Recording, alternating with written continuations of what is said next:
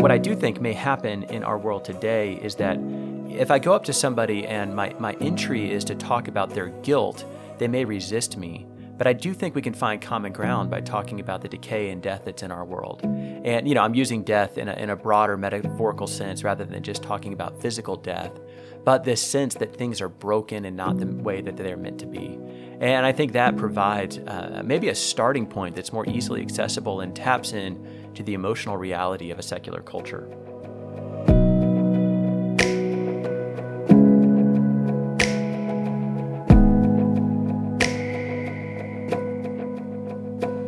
Hey everyone, happy summer. Welcome to Ideology. Sorry for our absence last week. For those of you who anticipate a Monday morning release, for those of you here in the States, we are trying to sync up our summer schedules, and it is challenging with all the travel. So we'll do what we can this summer.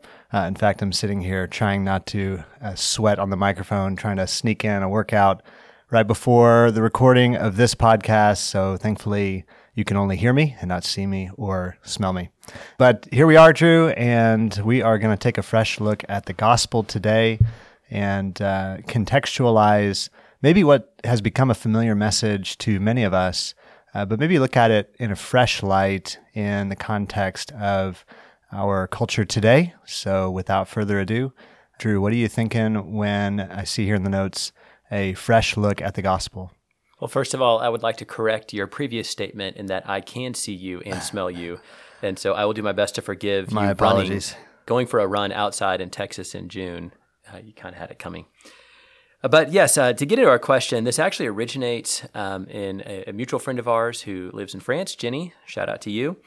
She asked me a question, it was probably 2 years ago now, of how should we consider sharing the gospel in a purely secular context? So they live in Europe, but I think this is probably relevant to a lot of us, particularly if we're engaging a post-Christian or near secular culture. And I recognize that we have a range of listeners who some, this may be very much your world. Others, you might still be living in a place that has a lot of Christian influence. In a community of people with very little Christian influence, it does change probably in some way how we present the gospel. Now, as we get into this topic, I want to be really clear. I am not suggesting that the gospel message itself is relative. And what I'm suggesting is there are different needs within a society that provide entry points to the gospel that then lead to the fullness of the truth of what God has done for us. So please make sure we're all very clear at the start of this episode. I'm not suggesting that the gospel itself changes based upon the needs of culture, but what I am suggesting is how we present it may want to differ depending on the people that we're trying to talk to. So here's my overall thesis. A lot of our common gospel presentations start off by looking at the guilt of sin and then go on to share how Jesus paid the penalty of our sin so that we no longer have to carry that guilt. Now, this is an important biblical metaphor, and it relies on courtroom language, and that's where we get the word justification. And so in this sense, biblically, we are guilty and thus subject to the consequence of our sin. And then the gospel teaches us that Jesus justifies us, which means that he paid the penalty that we deserved so that we are now innocent and free. And I fully affirm this view of the gospel. I believe it's important, and I believe it's entirely biblical. But as we've talked about before, there are other metaphors that describe what Jesus has done for us. And if you think of it as a diamond, there are different facets that tell us what God has done. And I think in understanding our salvation, it's important to recognize that these metaphors need to be taken together to provide a holistic view of the gospel. I would say where we tend to get ourselves in trouble is where we limit our understanding of the gospel to one of the biblical metaphors and discount the others. I found in my own life that over time, I want to meditate on all these different metaphors, but it tends to be that in different cultures that we interact with, maybe one or two of them grab our attention or maybe tap into the needs of a culture at a deeper level, and then over time, you're brought into the fullness of what God has done. And maybe by way of a metaphor, just to back up a little bit, Drew, you were talking about how the fact that we're not changing elements of the gospel here, but representing the gospel relative to the context we find ourselves in. And we don't have any difficulty understanding this when we talk about needing to learn another language, another spoken language, like For Jenny, for instance, moving to France, spending ample amounts of time learning the French language in order to communicate truth in the native language, the heart language of the people that she's reaching. Similarly, within different cultural pockets, people use just vernacular. Our speech changes from location to location, as well as the dominant metaphors by which we understand the world around us. And so looking at, secular culture as a belief system in and of itself, I know for our friends that are living amongst Muslims or Hindus, they are looking for inroads for the gospel within those contexts. And the same applies to anyone in secular culture as well, looking for inroads for the gospel, bridges within frameworks that would be readily understandable by the people who live there. And as well, the gospel is encased in a large narrative framework in the scriptures, and that message of redemption that you're talking about, Drew, the propitiation for sins, is at the core, at the heart of the gospel, but it's nested in a much larger narrative scope. And so we want to be sure that we are being holistic in our understanding of the gospel as well. So I wholeheartedly agree with how you're starting off this conversation today, Drew. So here's where this really impacts secular culture. If our typical gospel presentation starts with our guilt due to sin, how does that work in a society of people who do not believe that they are guilty? And so here, as far as I can tell, here are a few options we have. One, we can start by trying to convince people of their guilt. And so this would typically start, and there are some people who teach this, that I'm going to start by trying to inform people of God's laws and then show to them how they are not measuring up to God's laws, and so that they are in fact guilty, and then present the work of Jesus as the solution for that guilt. Now, personally, I'm not sure that that's going to be the most effective way to tackle this. I'm not going to say that God doesn't use it, but I am going to suggest that if somebody doesn't already feel guilt, it's hard to convince them that they are in fact guilty. Now, I believe there are probably a lot of people going out there that just, however it works with the Holy Spirit working upon their conscience, that maybe do carry that in some way. And so I can see that still being incredibly effective as the Holy Spirit's already prompting someone. Maybe a second option would be leading people into an encounter with God. And so we kind of forego the whole conversation and go straight to, we want you to meet with God. And there is something about seeing the holiness of God, of who he is, that then casts light on our unholiness or our guilt. And I could think of the example of Isaiah in his revelation of God, where his response is, woe is me. And I think that's a powerful option. I think, ultimately to me, the most effective way to communicate Jesus is to allow people to meet with Jesus themselves. And then that sheds light on the human condition. But there's a third solution that I'd propose, and that is that we start with something other than our guilt. And let me break it down this way. Historically, in Christian theology, we have 2 or maybe even 3 great enemies that oppose us. The first is sin, the second is death, and then maybe for a third bonus, it's Satan. And all 3 of these, you can find examples in theology where they become the starting point. So actually, in early Christian theology, the enemy was Satan, and a lot of the gospel presentation was Christ's victory over Satan, and then our deliverance from the demonic influence and the powers and clutches of Satan. And maybe that's actually another powerful means of sharing the gospel for people. And I think it's interesting in a society where a lot of the early Christians were oppressed, even physically in their slavery, and for sure spiritually in the context they lived within. That was the entry point for them, was finding the freedom that comes with Christ over and against the oppression. And they've identified that ultimately in the power of Satan. And maybe that's another alternative, a fourth alternative for our modern time. Obviously, starting with sin is where a lot of our gospel presentations begin. I'm thinking of 4 spiritual laws or things like that, and that is a wonderful way to communicate the truth of what God's done for us. But then there is this third enemy that is death.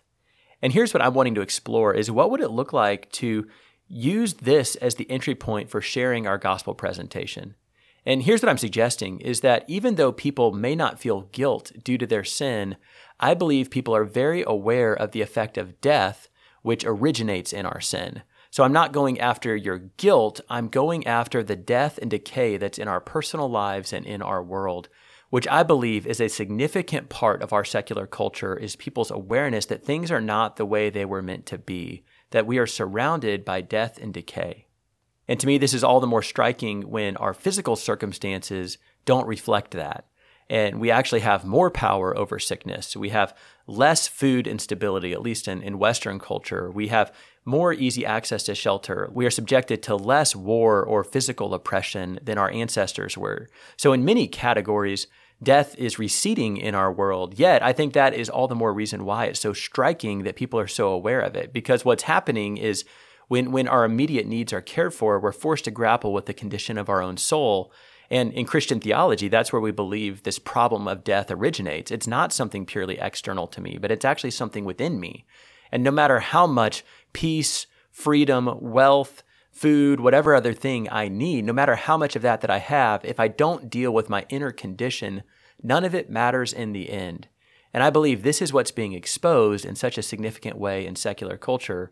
And it's all the things I've talked about in the past of loneliness, the decline of life expectancy, the rise in self-harm, the rise in all sorts of disorders. All of these different things I think could maybe be a manifestation of this in our culture.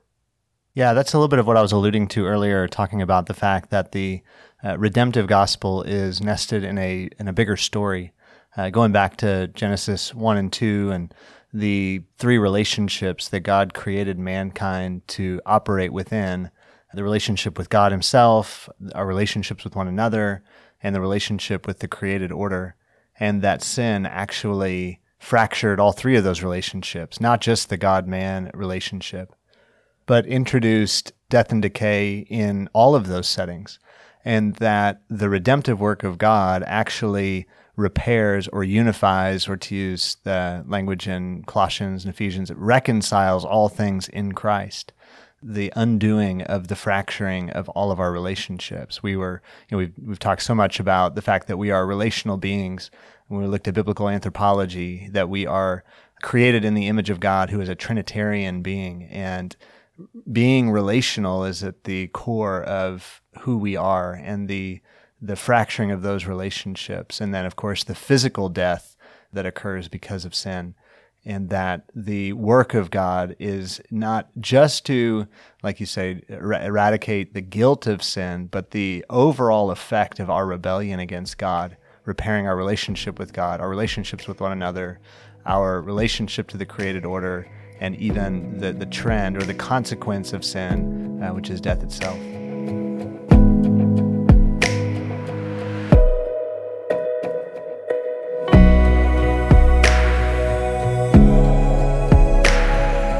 Yeah, Vic, that's an important point, that sin, death, and the demonic are all necessarily linked together. So you can't take what I'm saying and exclude two of those to just focus on one. When we talk about death, we then have to introduce sin and eventually recognize the demonic, or vice versa, however, whatever your entry point may be.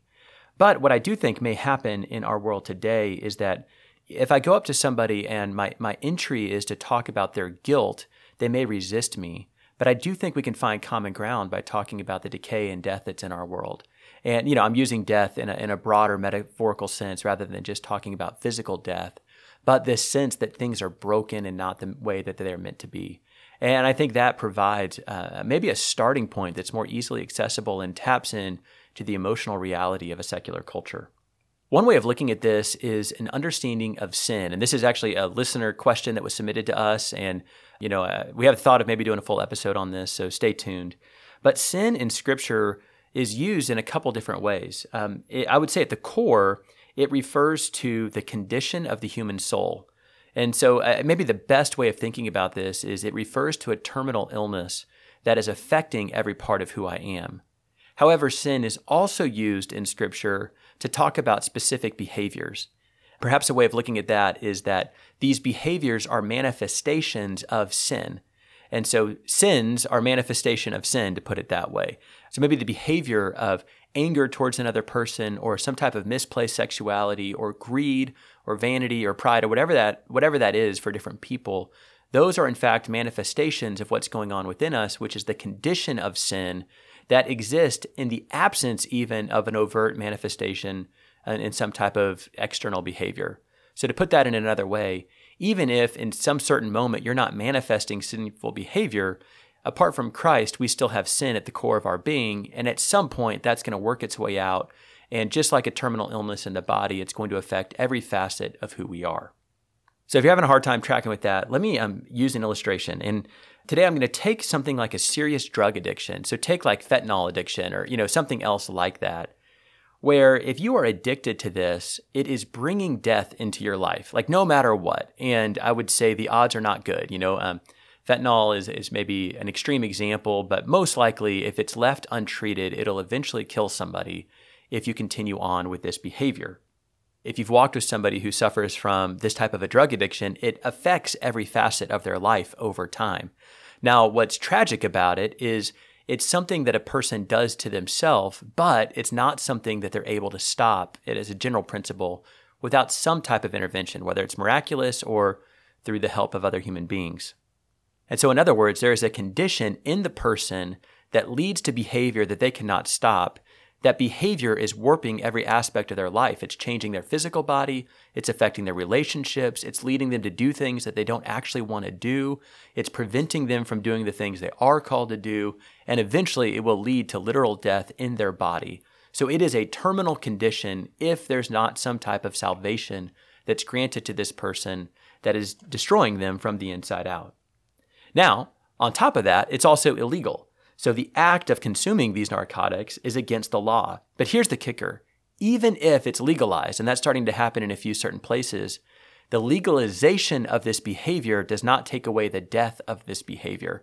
So whether or not a person feels guilty, at one level, whether or not you could even say it's their fault, maybe they were introduced to it in a way where they didn't give consent. They were too young, or it was against their will, or maybe it was one bad decision. However they got there, it doesn't change the fact that that's where they are. And then the result of that is leading to death in their life. And I think that's what makes this a good metaphor for sin. So is there guilt? Yeah, there is guilt. There's guilt at not being the person you were called to be, at having these behaviors in their life that are preventing you from living the fullness of who you were created for. And people that deal with addiction, I think, are racked with very severe guilt because of this. So there is guilt that goes with it. But at the same time, there's also this problem of death. And so I'd suggest that that's a good metaphor for sin, that if you don't deal with the condition of the soul, if you don't take care of what's going on within us that's leading us into all this destructive behavior and working death in our life, that whether you feel guilty or not, you still have this problem and it's being manifested in the world around you, and there's really no way to prevent it. And what makes the sinful condition of humanity so bad is that for drug addiction, there is hope, there is treatment, and any other illness, actually, we can maybe find examples, but the condition of the human soul is untreatable apart from some outside divine intervention. And so if you take what I'm saying and go through Romans, I'm considering Paul's words in Romans 5:13 through 14. He's talking about sin and talking about the gospel, and here's what he says. Just as sin came into the world through one man, and death through sin, and so death spread to all men because all sin. For sin indeed was in the world before the law was given, but sin is not counted where there is no law. Yet death reigned from Adam to Moses, even over those whose sinning was not like the transgression of Adam, who was a type of the one to come. Now, this is a really great example of Paul's run-on dense sentences that are hard to track with.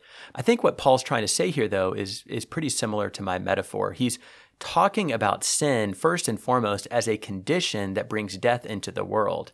And then he's introducing the law as God intervening to show us his ways that lead us out of sin. But what he's also demonstrating is, if you read elsewhere in Romans, that the law in and of itself is not sufficient to overcome our terminal condition. So in other words, there are some group of people that have the awareness of God's ways, and thus they are said to be sinning because they are transgressing what God has called them to do.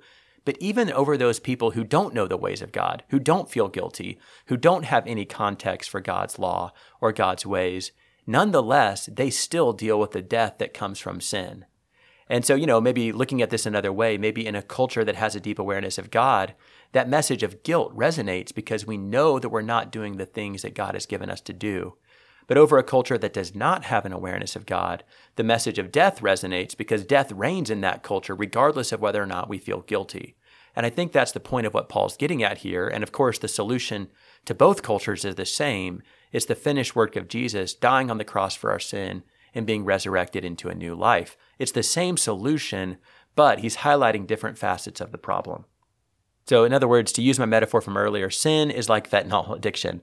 regardless of whether or not it's a crime or whether or not you feel like it's a crime, maybe to say it more specifically, it doesn't change the fact that eventually it's going to kill you if it's not dealt with.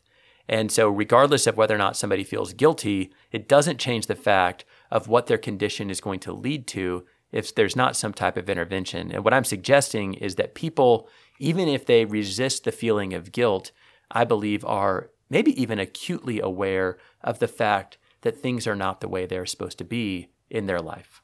As you're talking, Drew, I'm thinking of Carl Trueman, and we've talked about him at length on this podcast, his book, The Rise and Triumph of the Modern Self. And he really opened my eyes to the thinking of like Jean-Jacques Rousseau and John Locke, and this idea of the tabula rasa, that we are born blank slates and we are corrupted from the outside in.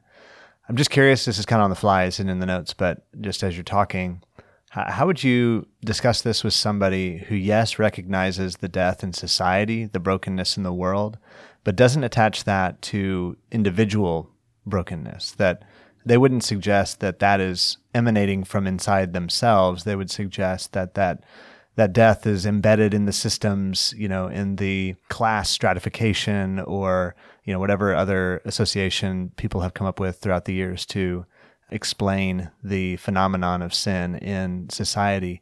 How would you kind of talk about that if somebody doesn't possess an acute awareness of the death within themselves? Does that make sense?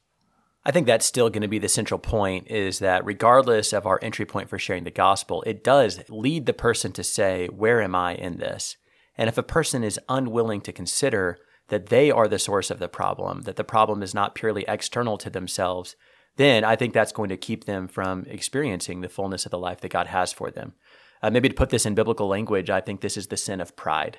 It's our refusal to acknowledge that we are, in fact, the problem. And in Scripture, this seems to be the thing that kept people from coming to Jesus. And so from a Jewish perspective, the ones who were the furthest from God, the tax collector, the sinner, the demon-possessed, the Gentile, these were the ones who encountered God because they were the ones that were most willing to confront the fact that they needed a Savior.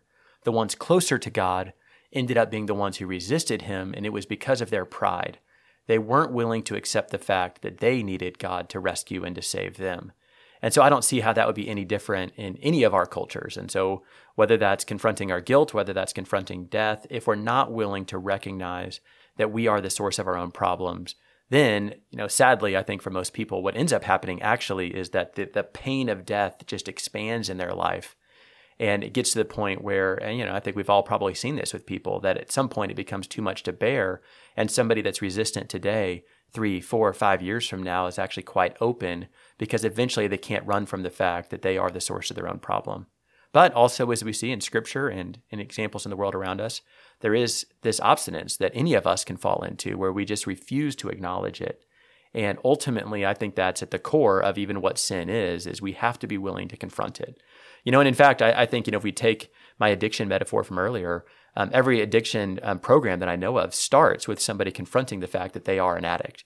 And I think that's actually pretty similar here, is I have to confront the fact that I have a problem. And until I do, I'm not going to get the help that I need.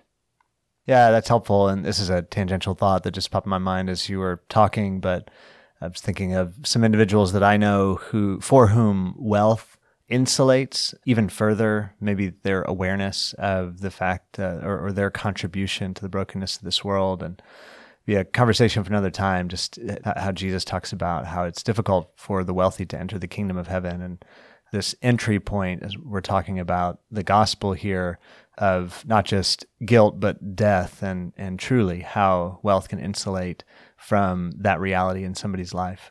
Random thought, but moving back to your notes here, how then would you kind of reformulate? I think in the South we have some different tools, thinking of Billy Graham's 4 Spiritual Laws. So how would you kind of reformulate the gospel within this framework that you're talking about today, shifting from the guilt of sin to the consequence of sin being death, decay, the fragmenting of relationships and so on? I'm just going to take a stab at this. Others can work on it as well as you're sharing your faith. But yeah, I'll do 4 revised spiritual laws. And again, I want to be really clear. I'm not suggesting that the other is wrong. I'm just suggesting that we may need to modify how we share this message, which is fundamentally the same message, with different groups of people depending on where they are at. So for somebody who maybe is less aware of their guilt, but is perhaps more open to talking about the fact that things are not the way they're supposed to be, I would start the same. God created you to experience the fullness of his life. And I think this is an intriguing thing. Why do people feel like things aren't the way they're supposed to be? If the world is the way it is, why would we consider that it could be otherwise? And I wonder if that might be this vestige of the Imago Dei that still resides in all of us, that there's something within us that knows there's more than what we're experiencing, that there is a fullness of life that we have not tapped into. And I think that first point helps to highlight that. And we can point to this reality that there is purpose and significance to who you are. There's a fundamental dignity to who you are, that God's desire is that that is realized in this life. But my second point is that you have a terminal condition that is bringing destruction into every aspect of life. And whether we see it or not, this is at work in all of us. And biblically, the scriptural language for this is sin. And, I would probably take the time to articulate that to somebody, because I think most people's view of sin is a list of do's and don'ts. But I would pause to refer to this and reframe it as, no, this is actually a condition that we all experience that leads us to do all sorts of things. And that might help make it more accessible to people. Of course, it does manifest in specific behaviors, but it starts with a condition of the heart. Third point is that Jesus conquered the death of this world by being resurrected into new life. And the accent here is on the resurrection, even though, of course, it talks about the crucifixion. So Jesus paid for our sin, but we're also saying that he defeated death. And his resurrection marks the beginning of a new humanity. And so we're highlighting the central work of the cross and the resurrection. Just as an aside, I think a lot of times we talk about the cross in our gospel presentation, but we forget the resurrection, which to me is equally fundamental to the story of what God has done for us. Now, as part of this third point, I would certainly take the time to mention that the death of Jesus provides the cure for our sin. Just like if I'm using the traditional four spiritual laws, I'm going to take the time to talk about the resurrection, even as I talk about how the cross paid the penalty for our sin. The last point is that you can enter into new life by uniting yourself to Jesus, that he is healing your condition and he wants to transform you from the inside out. And the way that you unite yourself to him, you have to confess. You have to acknowledge that your way isn't working. And then the biblical word repentance, which means to change your mind. There's a turning that takes place where you are acknowledging before God that your way does not work, it does not lead to life, and that's the point you were bringing up earlier, Mick. You have to come to that realization and make that confession. And then what you're doing is you're putting your faith in Jesus. And what that means is that you're saying you're going to live his ways now and receive this offer of new life that he provides. And that ultimately leads to baptism, which is that public confession. But then I'd also highlight the ongoing work of the Holy Spirit that transforms you into the person God designed you to be. And so within this revised Four Spiritual Laws, it is a complement to what Bill Bright produced and the existent Four Spiritual Laws. I don't see it as being fundamentally different. I just see it as looking at the same thing, but maybe from a fresh vantage point based on the people that we're trying to minister to. And with each of these points, this would be my entry, but then I would make sure I describe the other side of it in a gospel presentation. And then I think it is important whenever we share our faith and share the gospel that we describe the fullness of what God wants to do, of leading us into his new life. Yeah, I think there's an additional conversation here too, Drew, even as you continue to talk and as you're wrapping this up, that there's some apologetics here that could extend this conversation in a different direction or provide some more background as we talk about sharing the gospel in secular contexts, as we talk about the nature of reality and the existence of God and the nature of good and evil, and just talking about helping people square with the reality of their own brokenness. It's a deep question that touches on the fundamental nature of what it means to be human and be in relationship to the world, in relationship to other people, in relationship to God. And so just saying this out loud, that maybe we could circle back with some conversations around apologetics in the future as we talk about contextualizing or interpreting truth in secular culture. And like the famous example of Paul at the Areopagus in Athens, leveraging the worship of the idols there, leveraging the knowledge of their own poetry to point back to the Creator, to point back to Jesus incarnating and manifesting the Father to us. And so maybe that's just a teaser for the future. Thank you, Drew, for prepping content as always. Thank you, our listener, for hanging with us, as we'll have somewhat of an erratic schedule likely this summer.